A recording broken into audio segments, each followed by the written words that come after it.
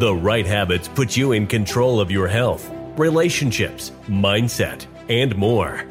But most people lack the tools to stick with those habits long enough to see results. That is about to change. Welcome to the Unshakable Habits Podcast with your host, habit change specialist and speaker, Stephen Box. Join us each week as experts share their stories, experiences, and insights, and give you the tools to build unshakable habits so you can live life on your terms. It's time to take your habits from unsustainable to unshakable. Welcome to the Unshakable Habits Podcast. I am your host, Stephen Box, and I'm joined today by Ren Jones from Fitness Jones Training. Ren, thanks for joining me, man. Hey, man, I'm so happy to be here, Stephen. I appreciate you having me, man. Absolutely, my pleasure, man. Ren, you got a great story of transformation, but before we jump into that, I do want to remind the audience about the Unshakable framework that we're going to look at your story through, because that's what's going to help people take what you did and apply it to their life. So the first step of that, they got to have a vision. Mm-hmm. Not a goal. Goals are about outcomes. Visions are about what you want your life to look like when you get there. Mm-hmm. Of course, to get there, you're going to need some skills. You're either going to have to develop those skills, or you might already have them and you might not be tapping into them. So we're going to figure out what skills Ren had to develop to make his transformation. And then finally, we're going to talk about what actions Ren took to develop those skills, because those actions are the third part of the framework. Sound good, Ren? Oh, man, I love it. I love it. So I want to start your story off actually in the present day before we go to the past. Okay. Because when people look at you now, they're going to see Ren Jones, the fit guy. They're going to see the guy who hosts a podcast. They're going to see the guy who posts all this meaningful, insightful stuff on social media. They're going to see the successful business owner. They're going to see the guy who coaches other coaches. They're going to see all these things that Ren does, and they're going to be like, man, I can never be like Ren. Ren is like the greatest thing ever, right? And I didn't even talk about how you were once on Showtime at the Apollo. So, people are going to be looking at this and going, man, how can I possibly be Ren? But the thing I love about your story, man, is when we start with your story, people are going to see that you weren't always this successful. You had success areas in your life, but there were a lot of struggles and a lot of hardships that you had to go through to get to this point. And I hope that gives people hope, because they can see that no matter where they are, that there's that opportunity for them to grow and get to the same place where you are now. Mm-hmm. Yeah, man. I love that. Like I said, first of all, I'm just happy to be here, man, and get the opportunity to talk to people. And you're absolutely 100% on the money, man. A lot of things on social media look like they happen overnight. But for me, just from that little area where I was trying to make it in the music business, being on Showtime at the Apollo till today, bro, you're talking about, 22 years ago, which is ironic because I'm only 25 years old. But, but it was that long ago. I'm 47. It was that long ago, man. And it's easy to look like an overnight success on the internet because people are catching you at a snapshot in your life, right? There's no context on the internet usually. Like you get the person where they are now. You haven't been. First of all, there was no internet when I was in my 20s. Let's just start there. There's no such thing. Not as we know it today. But yeah, man, I'm happy to start in the now, Stephen. I coach clients, I coach coaches. I coach coaches also for fitness, do a podcast. I've written a few articles for a few different publications. I got an article out there for ACE right now, an article for the Personal Trainer Development Center. I've been able to contribute to a few books. I haven't written a book yet, but, I've been able to contribute, dealing through colleagues. and I really love what I do, man. Like at this point in my life, I absolutely can't imagine doing anything else. But you know, like you said, it's a hard road to success, man. You know, I'm here for the ride today. So let's take it back to those humble beginnings. Yeah, man. So talk to me about where were you at in life when you really got this vision to move into health, fitness, and trying to change people's lives? Yeah, man, that's a great question. That's probably why you're a podcast host, because you ask great questions. So I was in corporate America, man. You know, my background was in business. I graduated from school with business degree. I was working at an insurance company, an international insurance company, and I was a sort of a sales trainer, a sales manager. I was running a few offices, man. And I was just, for lack of a better term, just hating life, right? Just, you know, working 12, 13 hours, not that I work less now, but 12, 13 hours for yourself and 12, 13 hours for somebody else. As I'm sure you know, Box, I call him Box, by the way, guys. So if you hear me say Box, I'm referring to Steven because we're homies. So as you know, Box, you know, it's different when you're working for yourself, man, but I was hating it, man. Stressed out, heartburn in the mornings, you know, queasy stomach in the evening, just total stress ball, man. And I was trying to build like a business in under the business I was working in. It was one of those deals where you could recruit people to your sales team for insurance, and you get higher, you get ranked higher and higher, almost like multi-level marketing, but it was legitimately an insurance organization where I could build my own office up. So I was working on that, man, at that point. And like I said, I was just totally stressed out, man. You know, I had dealt with a few situations with loss of family members. And I know you probably want to circle back to that, but I got to the point where I was like, and sort of here's where the vision came in for me. I got to the point where I was like, if I'm working this hard for somebody else and waiting for them to pay me what I believe I'm worth, why can't I just work the same amount for myself, earn more income? You know, if I'm going to be spending the hours, why not spend the hours on myself? So my vision was to sort of release myself from what I felt like were like the shackles of corporate America, influence people in a positive way, but also with prioritizing whatever time I had left on the planet. Like, so my overall vision was I can do the same thing I'm doing for them, for myself, and I can reap my own rewards. And that'll allow me to direct my influence where I wanted to go to impact people in a positive way, but using my methodology, doing it my way. So I guess that's sort of the overall vision. Yeah, you know, I recently joined Clubhouse and I was checking out your profile because I straight stole your profile. And you should have. Just so you know, I mean, like details and everything. I told people I was on Showtime with the Apollo, the whole nine. I'd be offended if you didn't. Yeah. One thing that stood out to me when I was looking at your profile was you talked about your family and how, you know, you had people who got sick, who, you know, unfortunately passed on. Mm-hmm. And you said that one of your motivations for getting into the health field in particular was that you wanted to become the person that you wish that you could have been for your family when they needed you. Absolutely. Absolutely. You know, one of the things that I do, as you know, Steven, one of the things I do is I talk to coaches all the time around the world. And when I say coaches, I mean fitness and wellness coaches, nutrition, exercise, about their own business.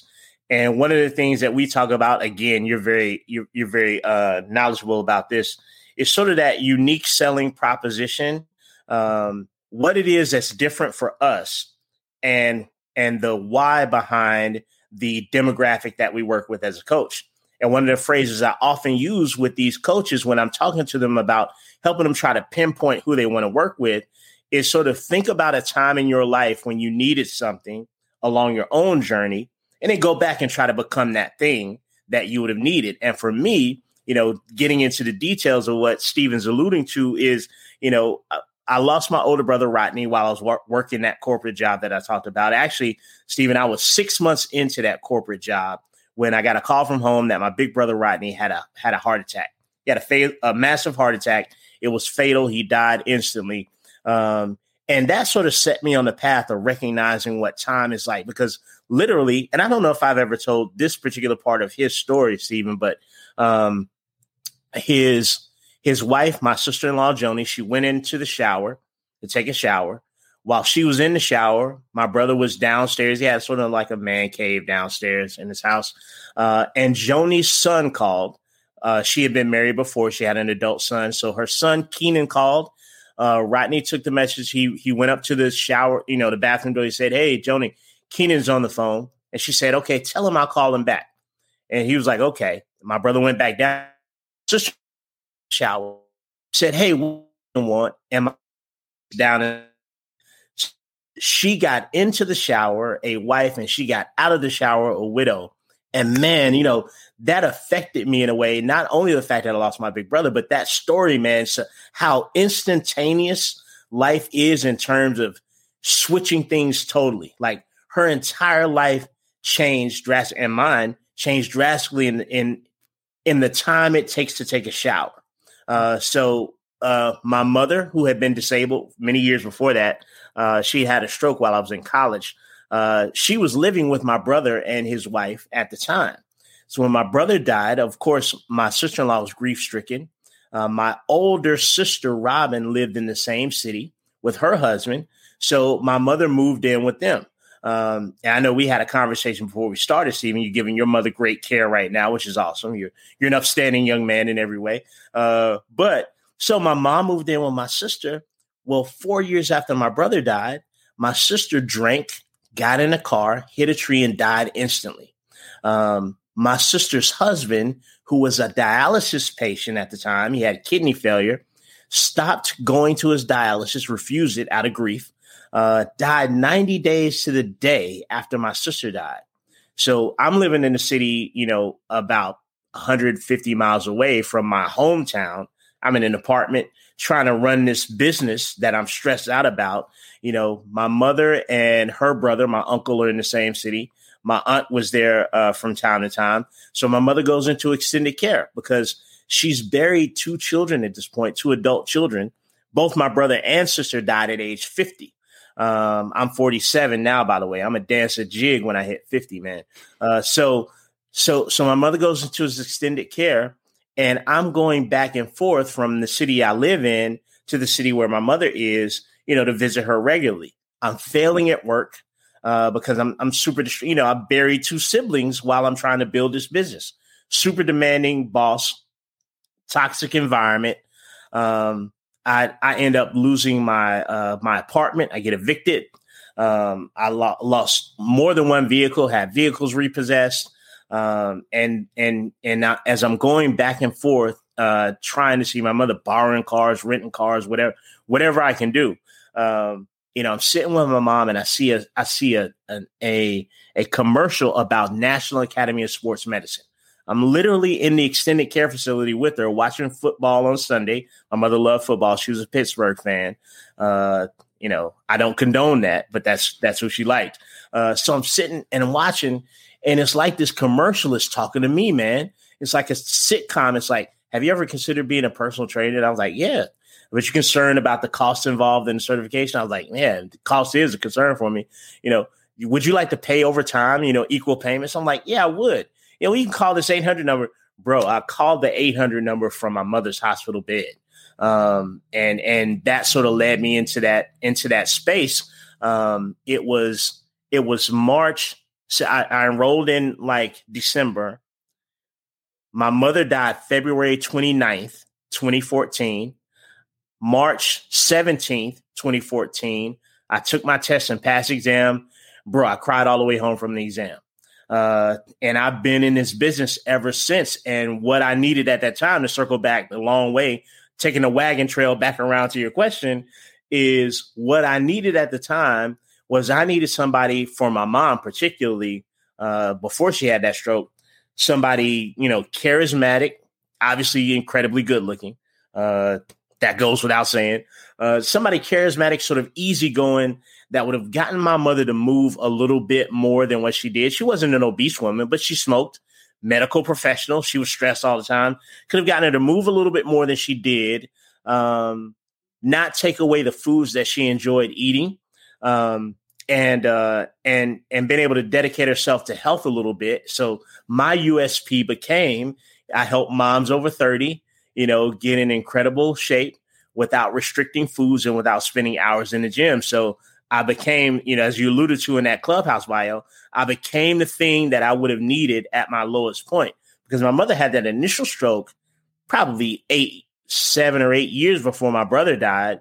But part of his stress was related to the stress of taking care of her. And my brother was a softie, man. He was a mama's firstborn son, like attached to her hip. My sister with addictive personality, alcoholism. I felt like, health intervention could have helped there too, exercise, nutrition. So that's sort of the rough edge of me coming into this business, through losing family members, through evictions at some point, through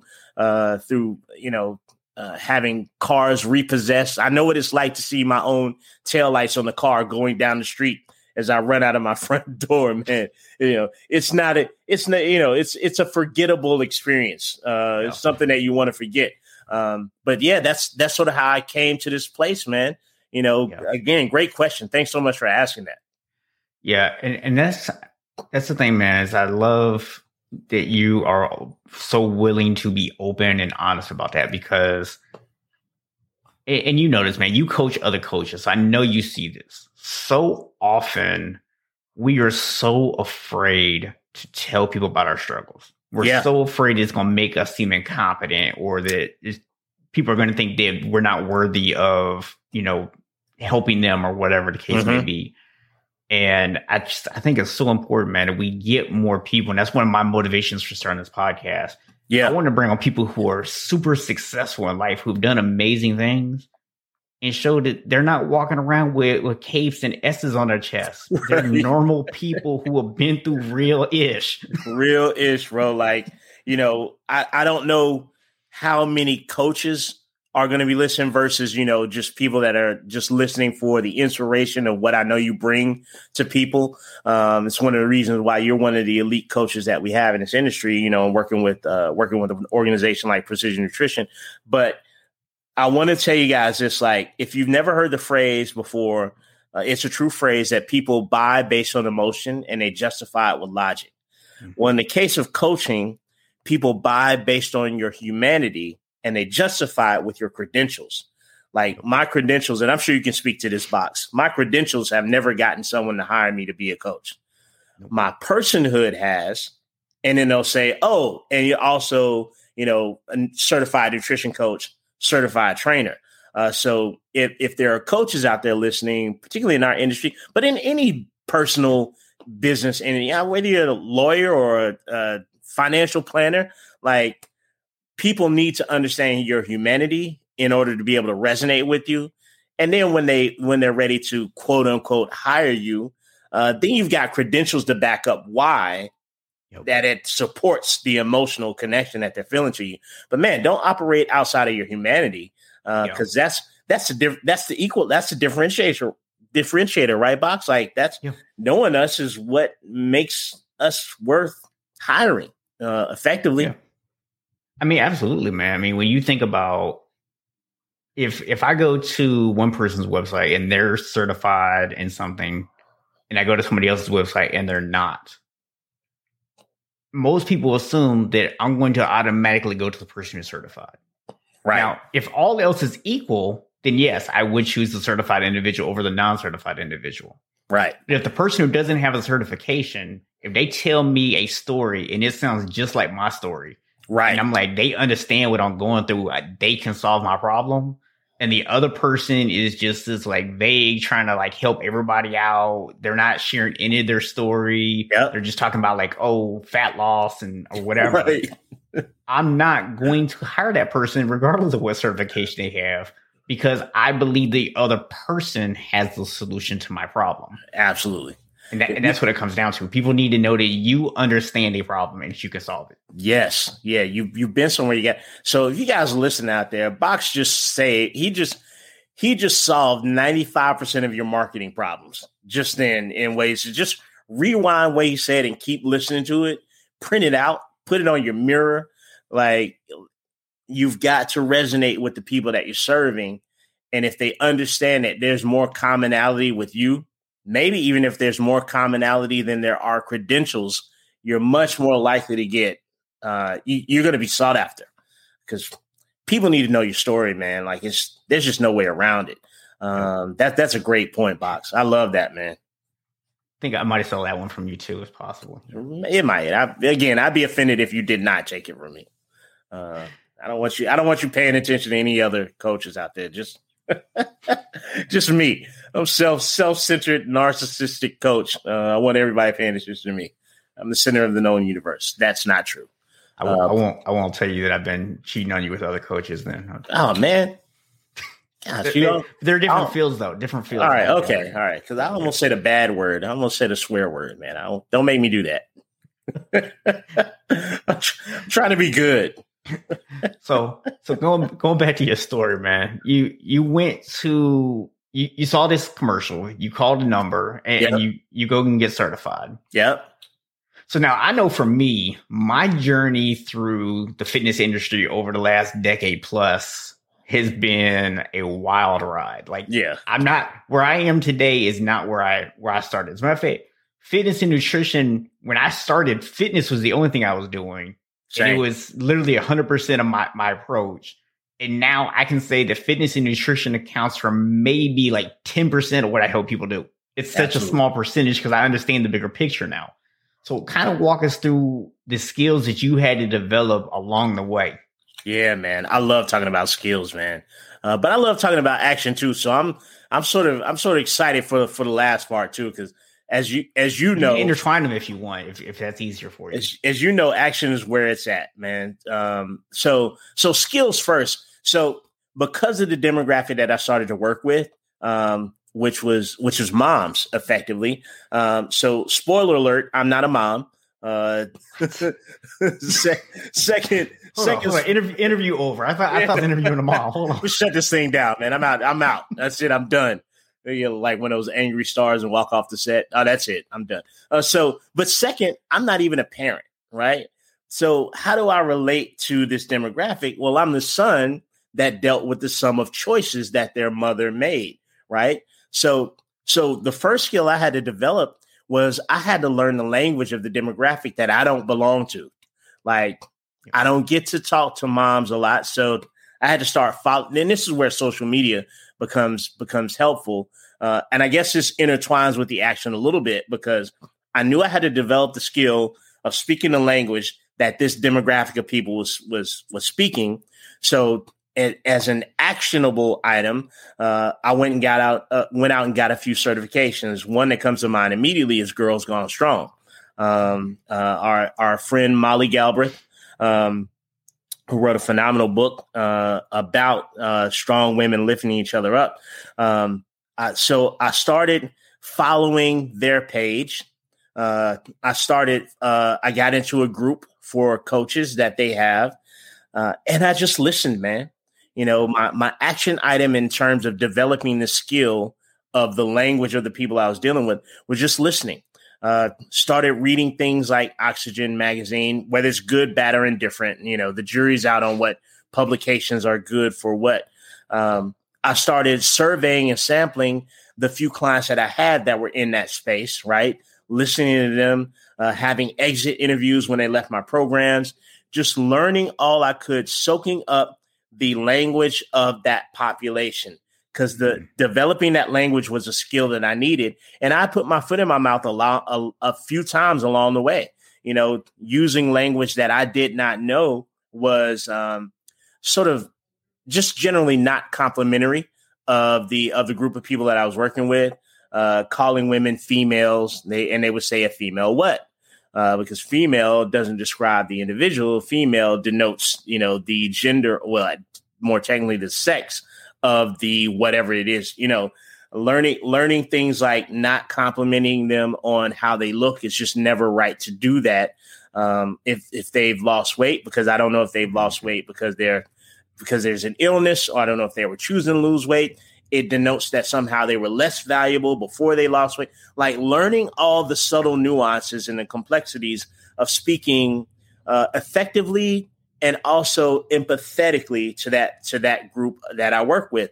And that was a skill development, man. I had to really listen a lot more. Actual listening was a thing for me. So one of the skills was learning language. Another skill was learning the anatomy and physiology, the slight differences between, as Dr. Stacy Sims says, who's sort of an expert on menopausal athletes. Of course, that means women specifically. Women are not just small men.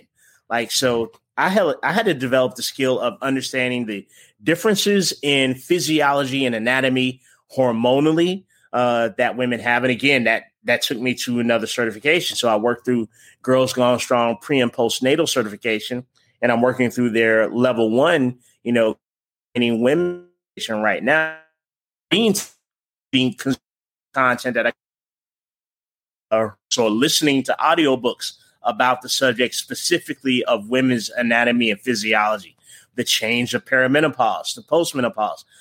So my action item there of developing the skill of understanding the differences physically was a lot of reading, certification processes, audiobooks, reading articles, consuming everything that I could in terms of that demographic. And then I had to develop the skill of sales and marketing, right? Because Box, you and I know what a big part of that is, of our business that is. And it's not something you consider when you want to, quote unquote, help people, whether it's fitness or nutrition or mindset, which is most of what we do at this point. Like you said, there's a little fitness and a little nutrition. Most of it's behavior change, mindset.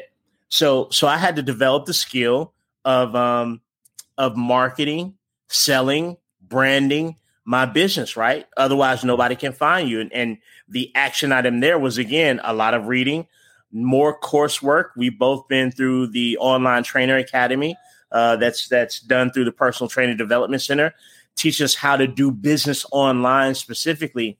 So, that overnight success, it boiled down to like Boxer said, maybe a decade worth of learning, man, maybe 10 years of overnight success. And every time somebody asked me, sort of what your vision, what my vision was, what my goals were, I would always say, I'm 5 years away. I'm 5 years away. 10 years later, you know what I'm telling people? I'm about 5 years away. Right. I just sort of built everything on the fact that it's not going to come quick or easy. So those are some of the skills and actions that I had to jump into. Another great question, man. I love that. So you said a couple things in there that really, I think, are worth pulling out and showing people in some different contexts too. And the first thing you said that really popped out, this is one of my unshakable keys in our conversation, is you don't praise people for an outcome. Right. And, this is something I've known for a while now, having been someone who studied behavior change and understanding that we want to praise the behaviors. We want to praise the actions that led to an outcome if they're positive behaviors. We don't want to praise an outcome because we might be reinforcing a negative behavior. Absolutely. But somebody posted something on social media the other day, man, on Facebook, that I saw that gave me even a new perspective to this. And I'm sure you can appreciate this. This was somebody who had a gastric bypass surgery, and they lost all of this weight. And they said that when they were thinner, they kind of put some of the weight back on now, but they said when they were thinner, the worst thing to them actually was all the people who came up and told them how great they looked and how they seemed much healthier and all this other stuff, because it made them feel like they didn't look great before. Absolutely. It's 100%, man. And that's a cautionary tale of, again, why you don't praise the outcome. You you don't know. And I understand it, right? I get it. It's instinctive human nature. Yep. It's something that we feel like it's being very pleasant to the person that we're interacting with. And that's just lack of training. Like we don't develop a skill for this through effort and through learning.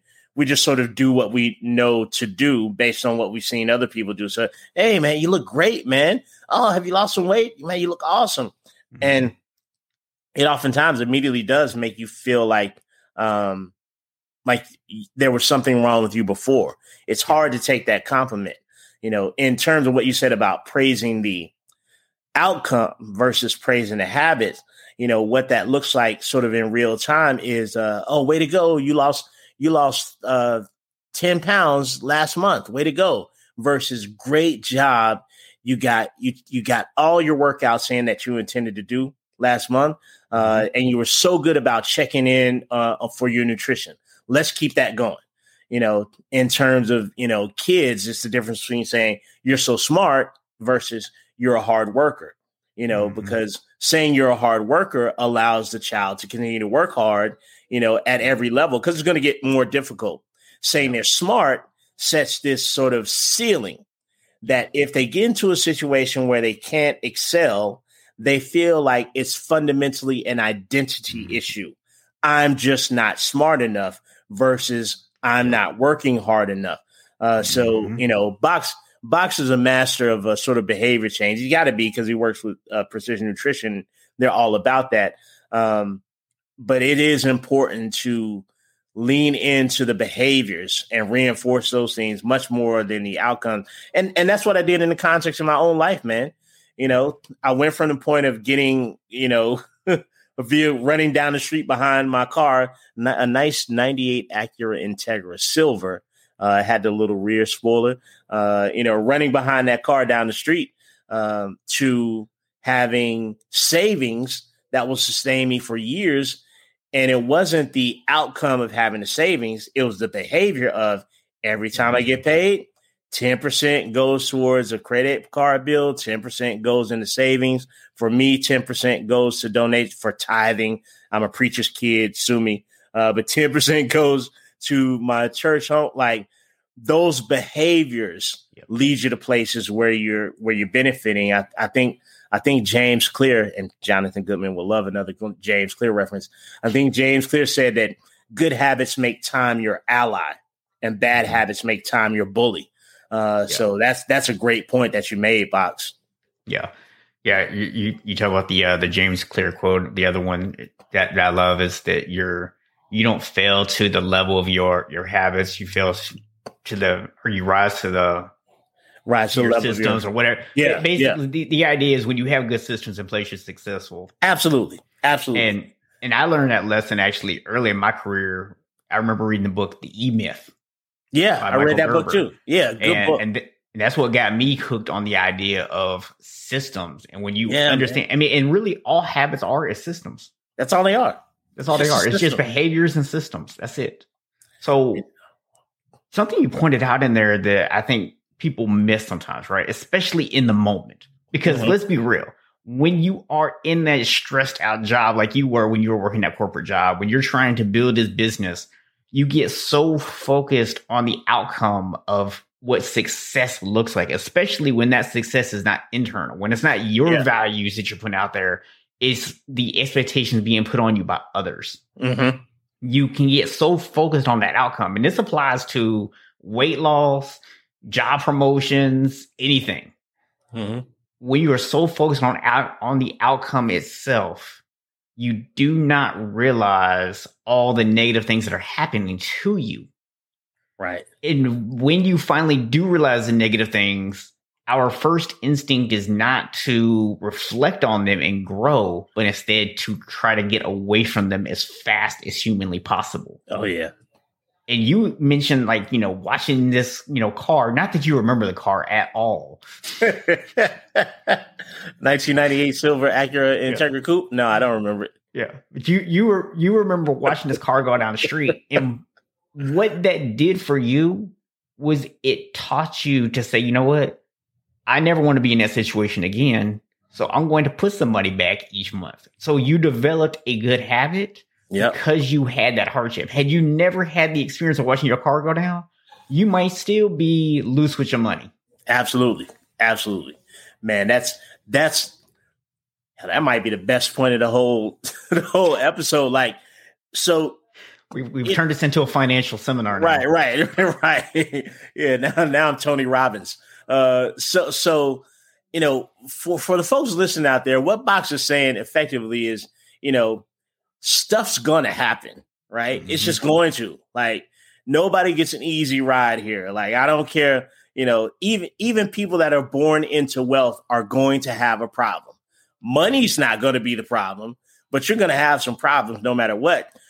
You have a couple of options. Like Steven just said, you can run away from it, right? Try to get away from it. People exercise away from it. People drink away from it. People smoke away from it. People shoot needles away from it. Or you can, as we say in Precision Nutrition Box, you can rest with the discomfort, right? Mm-hmm. Yep. You can learn from it and make a new set of choices. But there's always an education in the middle of that situation that you can choose to increase your intellect, or you can choose not to. And choosing not to has always been super beneficial for me in the long road. It's awful. Like, it doesn't feel awesome. But man, you can't run. There's nothing that I've experienced that you can run away from forever. You know, it's just, you just can't, man. So you just jump down in it, you get in that discomfort, and you decide that you're going to make some new choices, and you just stack some habits up. Just build a process and follow it. Follow the process out of the hole. That's a great point, Box. That needed to be said. I appreciate that, man. Yeah. So, Rand, one thing that has come up over and over in multiple interviews that I've done is that in order to create unshakable habits in your life, you need a support system. Whether that's a spouse, a best friend, a professional coach, a mentor, whatever the case may be, everybody needs support. I know, especially us men, we think we can do it all by ourselves. Absolutely. You know, you can't, guys. Right. No one has successfully done it on their own. Even Batman had to get a sidekick, right? Absolutely. Batman was highly dependent on Alfred, by the way, in addition to Robin.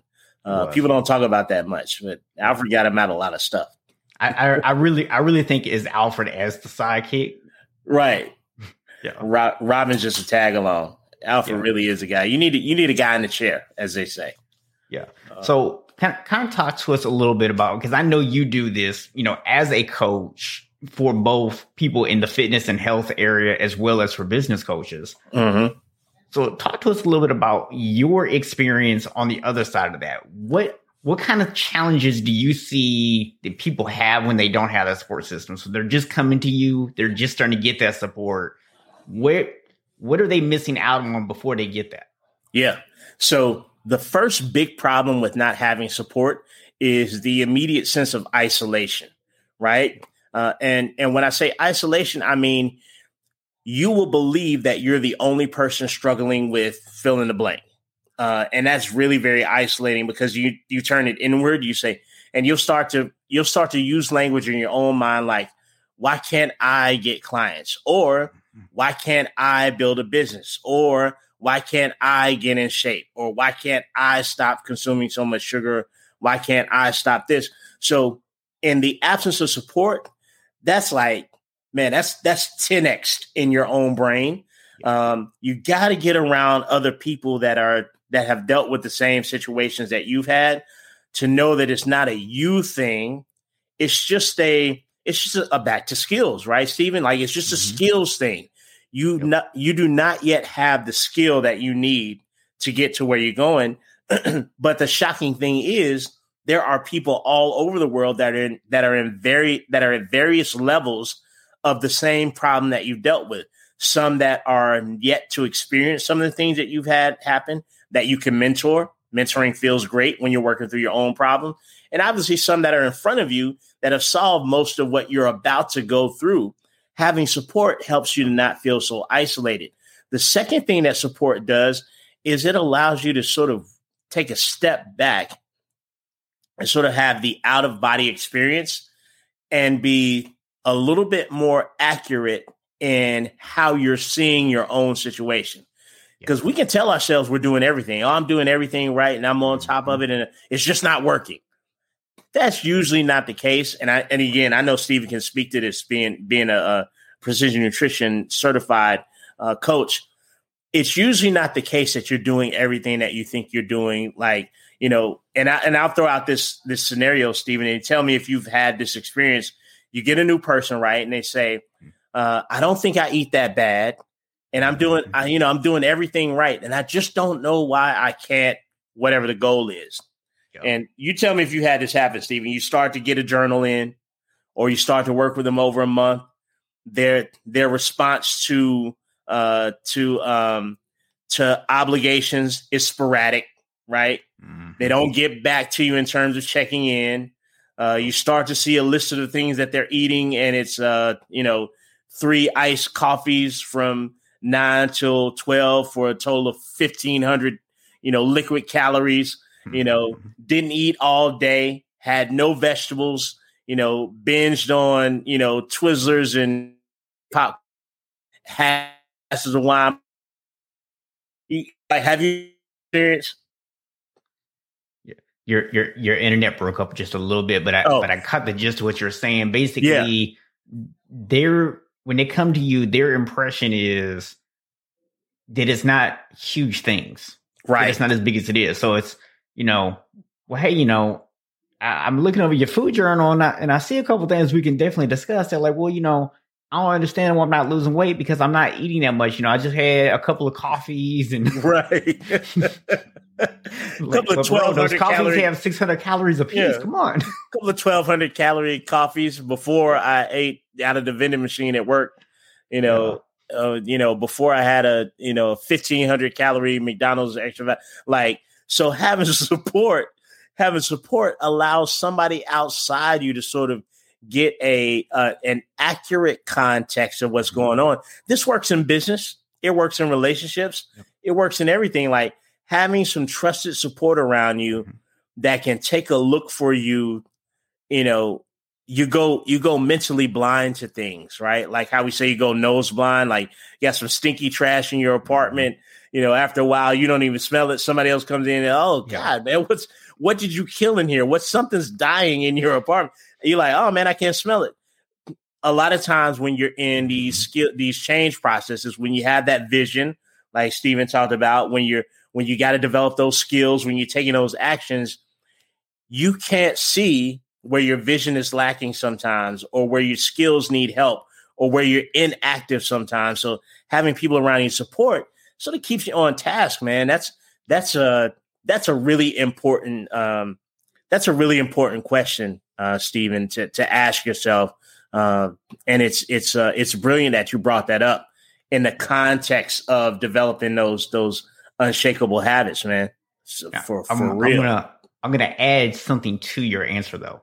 Do it. And I know you just didn't think about bringing this up, but I know you're going to agree with it. Having a coach or a mentor, especially someone you hire who doesn't have a personal connection to you, because trust me, anyone who's ever tried to lose weight and had a spouse and your spouse is trying to support you, but sometimes their support is saying you don't need that. Right. That is not received well. Right. Absolutely. You need an unbiased third party to give you that bad news. Absolutely. But here's the thing. Not only do you need somebody to tell you when you need to course correct, but you need somebody who doesn't have a personal interest, somebody who you can take what they tell you at face value to tell you what you are doing well. Absolutely. Because we don't believe ourselves when we say we're doing something well. And we don't believe people who are close to us because we think they're just saying it because they love us. That's exactly right. So true. And we, man, that's probably the biggest part of a change process is being able to isolate what you may think is a small victory, but victories don't come in quantities. They just come in victories. You may think is a small victory. Your inability to isolate and gravitate towards those wins as you're going along the route to success. It's a big part of why people sort of quit, you know? Yeah. It's easy to see what you haven't done. Humans are hardwired to do that. It's an evolutionary response. Like, it wouldn't have paid off well for us to come out of the cave and marvel at the fire we made for 20 minutes. You know, you're likely to get killed by a warring tribe or eaten by a predator. So we're always looking for what's wrong. That's evolutionary. It makes sense. Now that we are in what we could call a civilized society, right?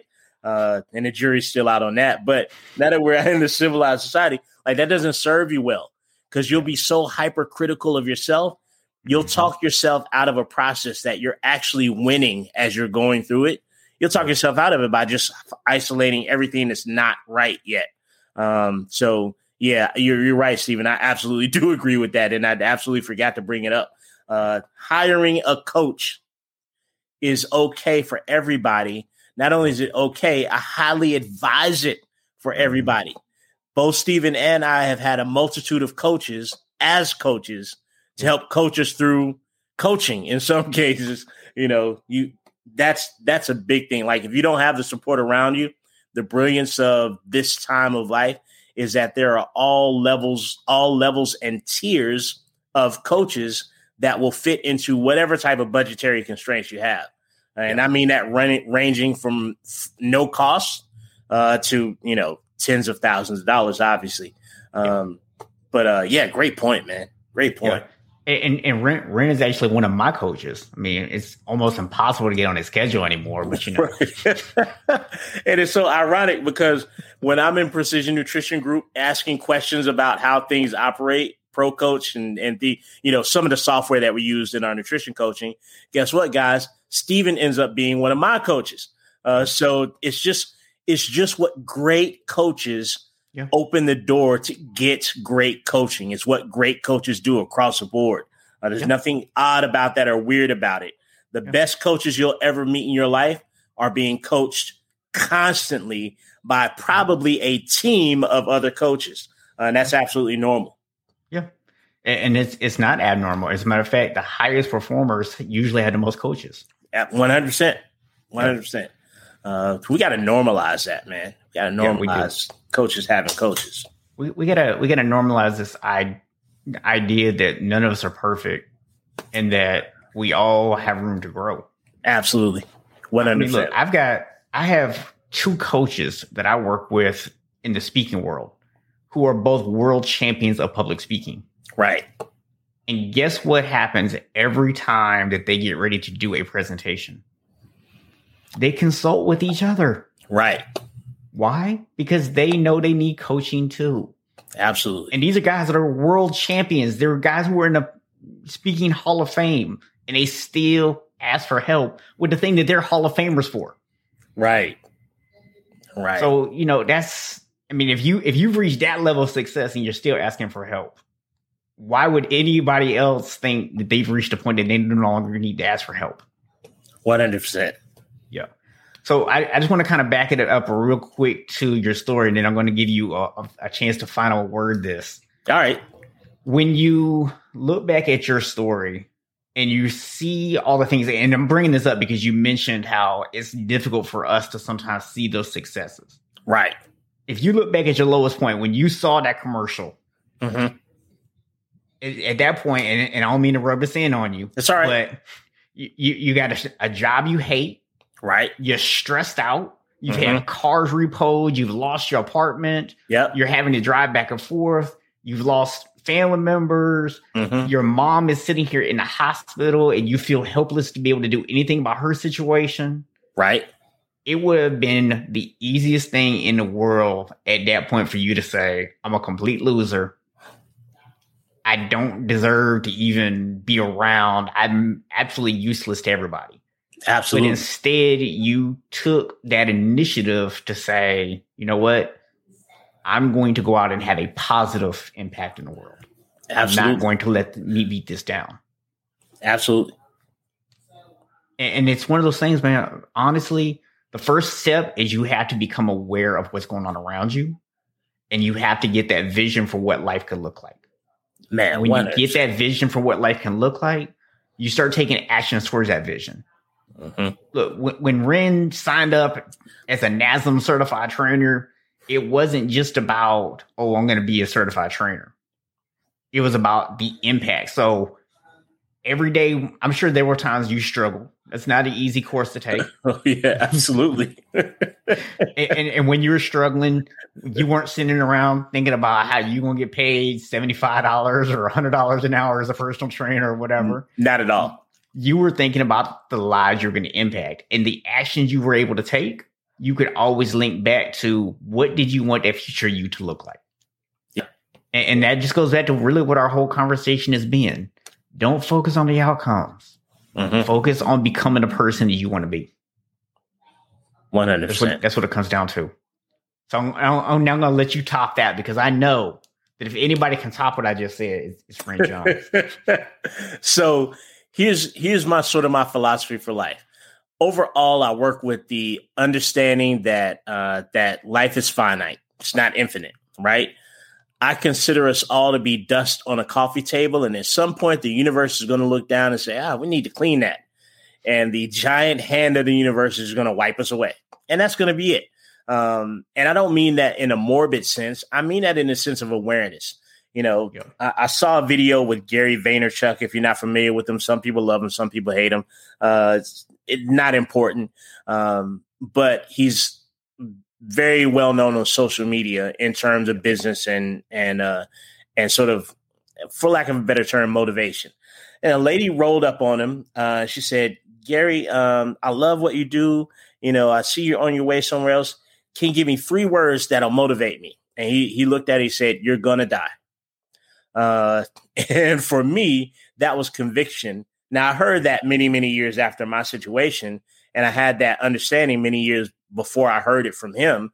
Yeah. But that's effectively the truth, man. Like, I did not fight billions of my brothers and sisters to fertilize that one egg to get here to the planet to then decide that I was going to be average. That makes no sense. That's just bad math, right? That's, you know, how do we get here and then decide out of winning the ultimate race to get to existence that we are going to be average now? Now we can't do things. Now I'm incapable. Now I don't have the skill set. That's nonsense. So one of the things that pushed me into taking that next action, and Stephen's absolutely right, the only action I had afforded to me at that time was calling that 800 number. I was like, okay, this is something that I can do. One of the things that pushed me in that direction was, number one, I felt like it was disrespectful to the people that poured into me to get to that point and then decide that I was going to quit. Right. And it didn't make sense. You know, my brother was the one that introduced me to exercise originally.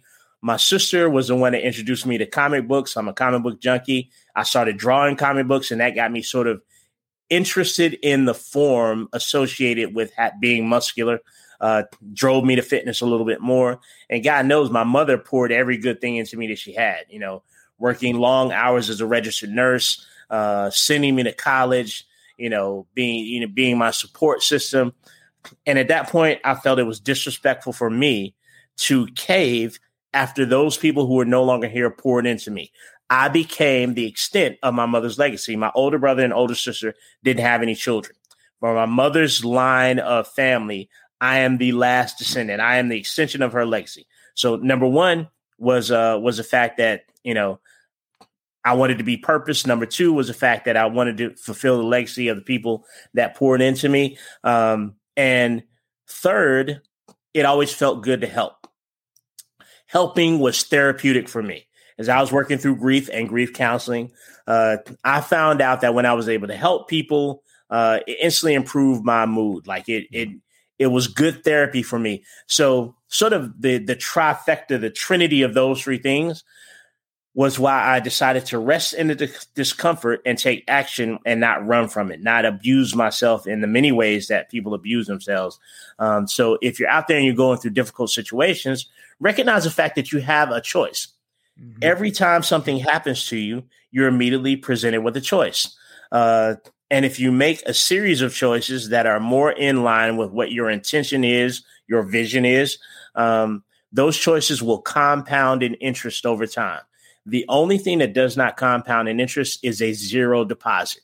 So I just simply found a way to find a penny or a nickel or a dime, put it in the bank that is my life, and allow it to compound. And over after 10 years of compounding, the interest has grown me to the point where I am today. So that's sort of my 2 cents on the total subject, Steve. And thanks so much for making space for me to share a final thought here or two. Yeah, absolutely, man. And, one thing I do want to just kind of highlight out of what you just said, because I know this is a question that comes up quite often with people, is we talk about discomfort and we talk about struggle. And I think that sometimes it can get a little bit confusing because at the same time, we tell people don't do the overly hard. We want to keep things simple. I know you sign off pretty much every social media post with let's keep it simple. Pretty much everyone. Yep. And people might get confused because they might say, okay, well, what does it look like to keep it simple and to not overstress myself, but also still be able to push myself and know what discomfort is? So how does someone know when that discomfort is for growth? Mm-hmm. And how do they know when that discomfort is bad? Yeah, that makes sense, man. So when the discomfort is for growth versus it being bad, when there's a logical next choice that you can make that pushes you forward. Like if you're doing a lot of things and you're not seeing any results, you're operating it where you make it a little bit too.